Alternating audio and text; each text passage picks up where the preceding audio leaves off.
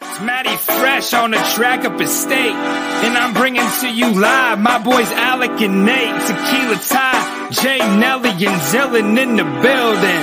So kick it back, pour the drink, we chillin' because I'm boozing and betting and ballin' like I'm 2-6 in the blue kicks. Watch me move quick, yeah, this the blueprint.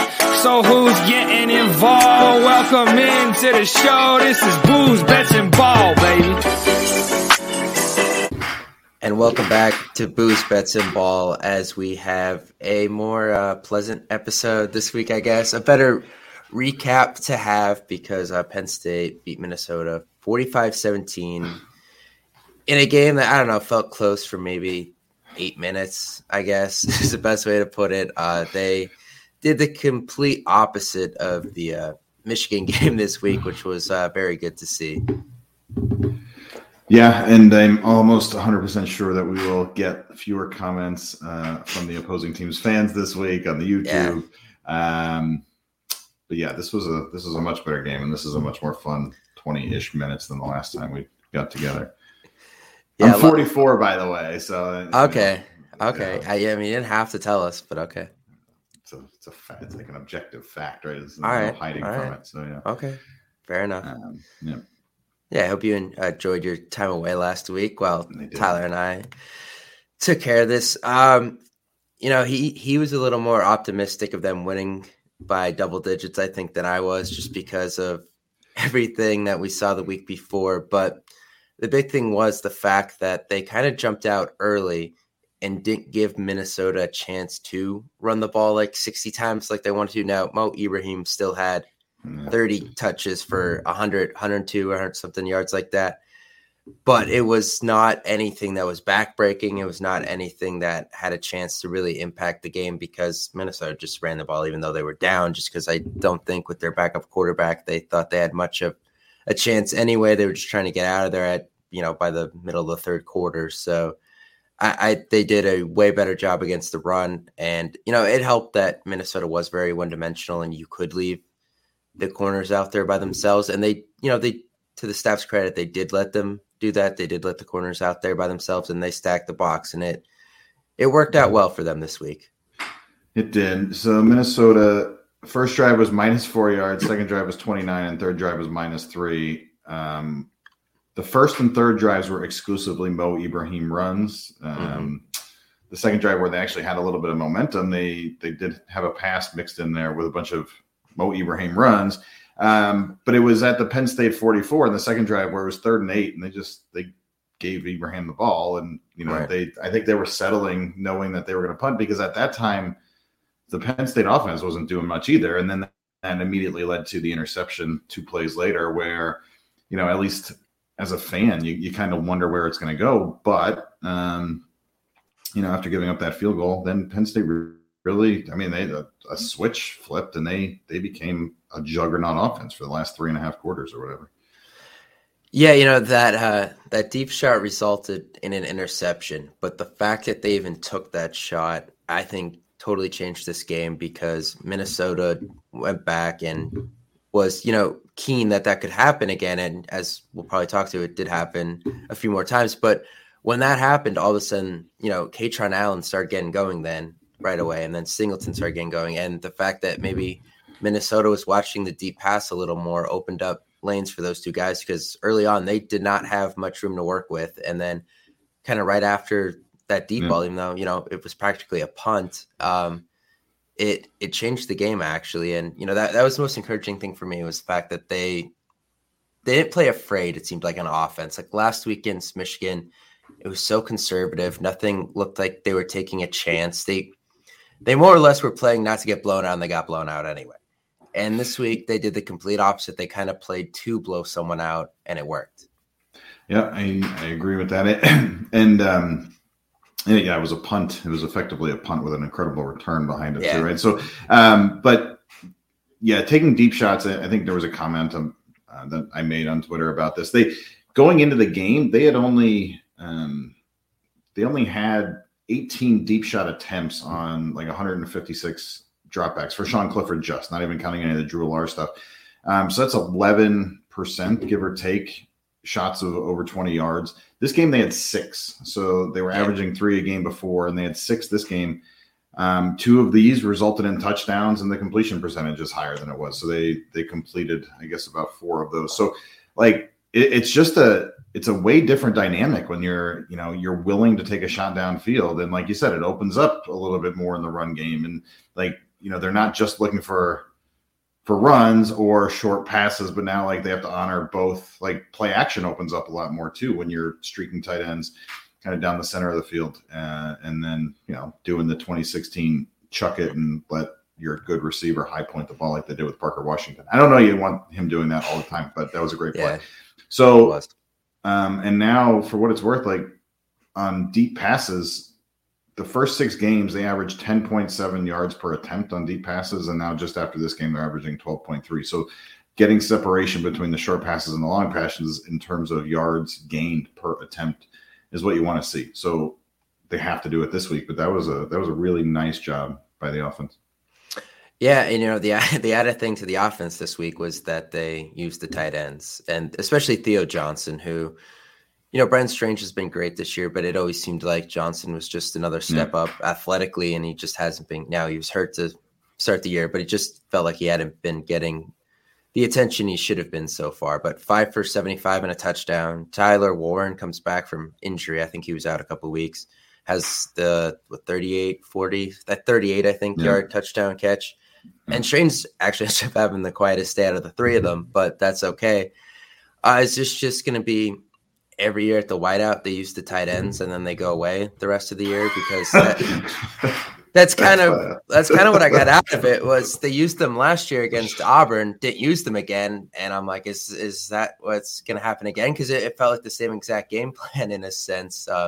Use them in the wideout, don't use them again. I don't know if there's like a couple tight end recruits that come to the wideout that they're trying to like show this for, but hopefully it continues because it seems Clifford is more comfortable when those guys are involved. And clearly, they scored 45 points against a defense that was, not elite, but a defense that is good enough to contend in the Big Ten West. And, they put 45 on them. And a lot of that was because of the fact that they used the 3 tight ends that they have and have been somewhat ignoring the first 6 games. Yeah, well, you dashed any hopes that I had for this week that they actually figure something out. Yeah, that's funny. That was a good comparison. I'm out of words now. But last week we talked about how they got 40% of their yards on 2 plays, right? And one of those was the throw down the sideline to Harrison Wallace. The other was the Clifford run. This week they had 295 passing yards, and half of that came on 5 completions out of 31, right? So they had a 35, 25, 30, 22, and 38, 2 of those being touchdowns. That's way better, right? Just having that's 50% of your yards on 16% of your dropbacks, and it was just more consistent. Yeah, like Clifford, I don't care what you say about the kid in every other game, but he has stepped up in every single whiteout with fans. Well, I was thinking about that, right? Yeah. Michigan in 2019, Auburn last year, and Minnesota this year. He plays extraordinary. He plays very, very well. And he did it again. And like a lot of tight end usage, right? 2019, I guess it was a lot of KJ Hamler usage, but still. Yeah. Great job by him. This morning we found out that he won the Big Ten Offensive Player of the Week, and it's extremely well deserved.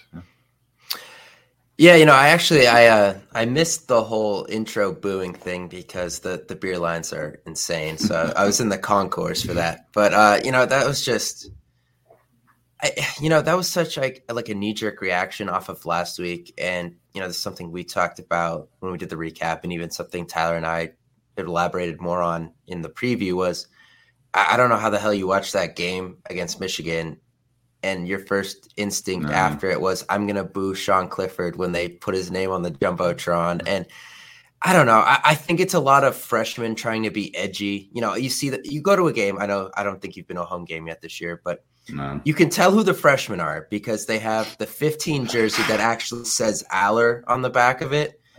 And, I think most of this nonsense comes from them.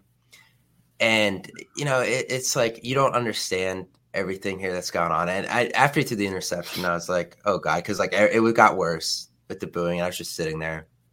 And for him to come back, and I think he went, 19 out of 26 or something like that for 277 and 4 touchdowns after the interception. Like he heard them, I think. And, he took it to heart maybe a little here, and it benefited them. So if you boot him, maybe you help Penn State win this game. I don't know. It's still a really stupid thing to do. If you want to boo Franklin for how they played last week, okay. But I don't understand. I get people are fatigued with him maybe because it's been so long, but I don't understand hating someone who came back. I think it was a mutual thing for him to come back. He could have maybe gone on. I'm not saying the NFL. I think he could have gone and done other things though. And he came back and he's played through cracked ribs before, and he's gone up after every hit he took last year against Michigan and put them in a position to win that game before the defense, had a breakdown. And I just don't understand that stuff because he clearly doesn't hate the school. He's been here for 6 years. He clearly doesn't hate the fans. He doesn't hate the team. He's putting everything he has into it. Yeah. So don't boo him because his coaches kind of screwed up last week. I know he's not great. He's not, Stroud, who we'll see this week, but it could be worse. And I think people forget how much they were crying for him after watching Taquan Roberts in the second half against Iowa last year. Yeah. So that's all I'll say on that. I didn't get it. It was stupid. And, I don't think it will happen again, but hopefully it doesn't. Yeah. I had the audacity last week to say that he played comparable to JJ McCarthy, which got a bunch of comments I mean, the point that I was making last week, and I agree with you, that it was not his game, that he did not lose that game last week, right? He didn't give up 400 yards on the ground, right, and play 5 guys in the box. Now, there, lots of things went into that, and it's a highly multivariate kind of equation. But don't boo the kid. He's 24 years old. He like you said, boo Franklin. Making $7 million a year if you want, and that comes with the job. But I am never one for calling out kids directly and booing individuals, especially when they're being announced as the starter. It is, Corey Geiger or whatever said, "Oh, it's classless," and it kind of is. But again, it's not the whole fan base. There's a subset of people that will do that, and just don't be that person. Right? No, I think they had, I want to say, close to 100 recruits at that game. What kind of message are you sending when you're booing the freaking starting quarterback? And I think I saw Jaden Davis didn't make it, the number 1 or number 2 quarterback in the 24 class. And, but Smolik was there, the 23 commit. Yeah. And what kind of message are you sending there and I'm sure Smolik is sitting there Sean Clifford threw for 295 yards and 4 touchdowns and they booed him. He's like, well, what do I have to do for that, to not happen? You don't understand kind of the side effects doing those kind of things could happen. Now, I'm not saying Smolik's going to decommit because of that, because I doubt that. But I'm just, putting that out there that, there's that added aspect. It just doesn't make sense to do that kind of stuff. I don't know, man. Tulane's hot. They're ranked now, so you never know. That's the place he decommitted from. So, and Iowa is in complete shambles. So, I don't know. He's not going to decommit. Please don't take any more than I'm joking. But I don't know. Just don't do that. Nobody's showing up to their class and doing when they get an 80 or 70 or whatever a bad grade is for these kids, And I don't know. I hate that. I hate the personal aspect of it for college athletes. Right? Don't do that. It's funny when you're 300 feet away from them and there's 5,000 people between you and them. It's easy to boo, but then, put them in the classroom together and it's probably can I get a picture? You know what I mean? It turns into that and it's nonsense. So, and when it's on Twitter, when it's on Twitter, it's even a million times worse, right? People are willing to say whatever the hell they want. And it's not good. Anyway, defense was interesting, right? I think playing Carter and Jacobs at the same time, they combined for about 22 tackles or something like that. Yeah, Jacobs played a lot faster than I thought he did last week. There were times where he looked hesitant. Maybe, there was so much on his plate because Michigan has a very good run scheme going. And this week, I think he played more with confidence and he made a lot of more sure tackles. So that was good to see because he played up to what we've come to expect from him this week. And with him and Carter on the field together, I mean, they're at a totally different level on the defense. And, they did it without Chop Robinson too, who I don't know what the deal was, had not heard a single word about that all week. So hopefully that's not long-term because they'll need him against Ohio State. But I thought even without him, the defense played really well. The touchdowns they gave up were like whatever, it was already the first half one. They had the 3rd and 8 on Minnesota's own 8 or 7, whatever it was, and the kid threw the pass of his life that was nearly on guard. There was good coverage. There was. He dropped it right in there. There was nothing you could really do about that, and they went down and scored on that drive. But other than that, Penn State's defense was pretty much in control. Yeah. It was kind of like the Auburn game too, where the offense sputtered right away, and then all of a sudden you find yourself where the other team's down at inside the red zone, and they stiffened up and got the field goal. And after that, when they don't score the touchdown, you feel pretty good about the game going forward. And I thought I kind of got that same feeling from this as I did after they got that stop in Auburn to start the game. I agree. And that one, I mean, the one pass, before the end of the half, it was very reminiscent of Auburn where, against Auburn, they had them 3rd and 18, 3rd and 22, and they still gave up big plays, right? Or whatever. And in every case, it was really good defense by the cornerback or the nickelback, whoever is guarding. So stuff happens, right? But I think all in all, they had a bounce back against Michigan. So I wrote about this too. Against the Wolverines, they only had 1 pass breakup, 7 tackles for loss, and 1 sack. This week, they still had 7 tackles for loss and 1 sack, but they had 6 pass breakups and the interception. So really I don't know, the Minnesota threw not so many passes. Obviously, we talked about Mo Ibrahim being kind of the guy there, but they had 22 passes and 7 disruptive plays on 22 passes is really good. So it's just one of these things where you let the cornerbacks, who are the best players on the defense, right? Joey Porter and Caleb King and I don't know, Daquan Hardy even and Johnny Dixon, you let them guard people. And they're going to make good things happen, right? And you put them in space like they did against Michigan where they're 18 yards away from anybody and less good things happen. So I hope, the Minnesota receivers are not Jackson Smith-Njigba and Marvin Harrison Jr. Right. And, so we'll see how it goes this weekend. But letting them play was a really good benefit this week, and it paid off. Yeah, the whole team in general just seemed to play a lot more freely, I guess is the best way to put it. There was, a lot more confidence, and I get it. There's a big difference playing at home in the whiteout than playing at Michigan, obviously. And obviously Minnesota and Michigan are not, they might be built a little, the same in what they want to do on offense and so forth, but talent-wise, they're not even close. Tyler and I talked about the average star rating of the Minnesota defense was a 0.6999, which is equivalent to a 2-star.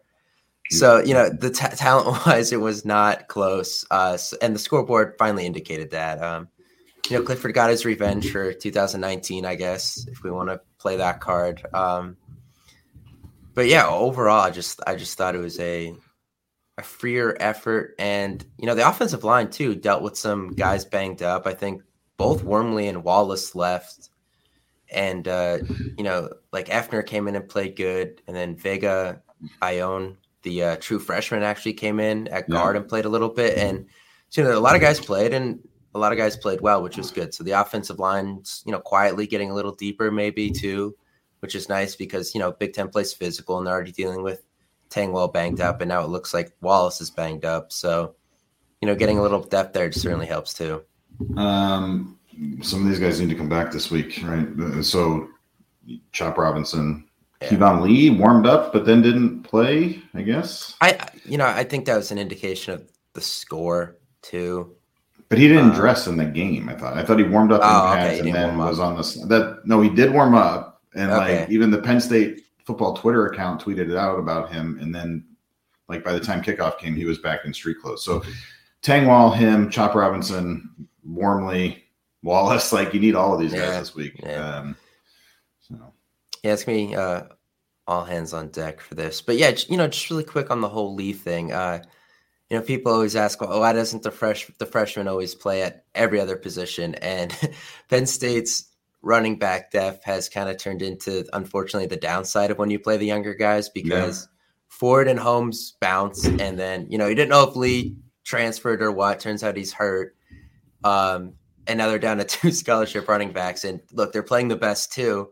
But unfortunately, in the era of the portal, what happens is when you play the younger guys, your depth kind of disappears. And that's what Penn State is going through right now with just 2 healthy scholarship running backs. So that is not ideal, but they survived this week. Obviously, Ohio State's a physical team, so we'll have to keep an eye on that. But yeah, that is the downside of the portal at times. Noah Kane could still be on this team, right? He plays. I mean, they right. could have 7 4-star running backs in the team, but yeah. So right now we have 2, maybe with Kevon Lee coming back, and Tank Smith though. Don't forget about him. Everybody's favorite.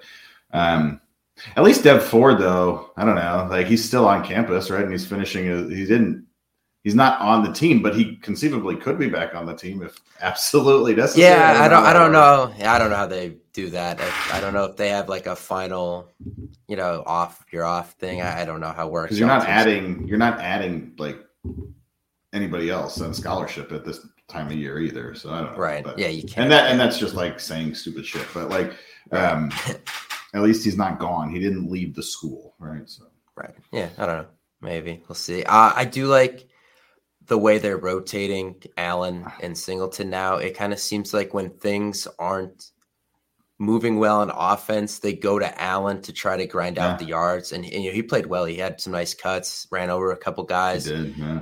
And then it's when they start to get some momentum going, they want to go to Singleton, kind of looking for the big play. And, he had the 2 long touchdown runs. And, something we talked about too, they set up a screen for him that went for what, that was good. 18, 20 yards, something like that. Yeah. So they were creative, and they gave Singleton different ways to get the ball, which was nice. Got him out in space where he belongs. And, overall, I just really like the running back rotation, because I feel like these 2 guys complement each other well. And honestly, it's just year 1 of 3 years of these 2 guys. So that's awesome. They tried in the first drive or 2 some weird pitch thing that they need to retire. I don't know if you went back and watched the game, but it was I saw that. Yeah, it wasn't a well-developed play. So no. So let's take that one back to the drawing board. But the screen was awesome, and then by the time they got to, like you said, the second half, it really opened up for Singleton, and they had those 2 big runs, right? And but maybe that's it. When you're getting some momentum, you go to Singleton, you play a little more up tempo. The defense is on their heels, and then he could start beating guys off the edge and downhill too, right? That way, where when everybody's fresh and things are going slowly, they're not quite at that level yet. So, very, very astute opinion by you. Yeah, there's something I picked up because Singleton started the game, and they kind of struggled the first couple drives, and then I noticed Allen came in, and that's when they started to move the ball a little. Now it wasn't all just him. Clifford, made some nice throws, and the receivers made great plays, but it does seem like they have a formula then if it's not working, what they want to go to. And, props to them for figuring out how to rotate these 2 guys 6-7 games into their careers. So good Sean job. Clifford, 0 carries this week too, which is something. Yeah. He was, I guess, banged up. I mean, game day called him a game time decision. I noticed he had a black glove on. I can't recall him ever really wearing a glove if it was not freezing. It was cold too, though, right? Yeah, I mean, it was comfortable, I guess. So I don't know if that was something or not. But yeah, so I hope he was good enough to have one of his, top 5 performances of his career. I put it up there with. So, I don't know, not hurt enough. We always talk about we don't want a repeat of Illinois last year. If he's hurt, don't play him. But clearly, I guess he was okay here. Yeah. So statistically, I think this is his 3rd best Big Ten game behind the 59-0 Maryland game in 2019, and then the 2020 Illinois game. So I forgot. That was the last game of the year. Yeah. And nobody cares about 2020, right? But if you take that out, then this is his 2nd best game. So yeah. I mean, really good. Good. I mean, and coming back from one of his worst too last week. Yeah. So that's important. The bounce back bit and going from bottom to damn near as good as you've ever been is a really important thing. And I don't know. That just speaks to his character, right? His ability to tune out all the stuff with being booed and with, God knows what, I don't know how he looks on social media, but that's got to be a cesspool. He's a he's a good person, right? And he's doing his best for this team and for this university. So cut him some slack. Yeah. Yeah. All right. So we will be back later in the week with a big Ohio State preview because I guess more or less Penn State's season will ride on this game. If they win, they still technically have a chance to make the Big Ten championship. If they lose, you start, I guess, playing for the Orange Bowl, which is fine. But so, yeah, big one this weekend. We'll be back to preview it. I guess no Minnesota fans are going to be finding this video. That's unfortunate, I guess. But just put Michigan in the header or something. Yeah, I'll have to do that because Michigan fans like us or hate us, but like to watch us, but hate us. Something like that. So, for what it's worth, for any Michigan fan who does pick this up, you people are becoming the most insufferable group of people I've ever run into in my life. I don't know what the smoke detector comments were about. I don't remember. Somebody there was text messages. I think somebody was getting texts or whatever. But whatever. Okay. I thought I don't know what it was. But we're up to 2,000 views on that video. I mean, come on. And it's all like hate views, but whatever. Yeah, good for that. All right. Well, we will see you later in the week for the big preview. Penn State bowl eligible now at 6-1. So we will talk then.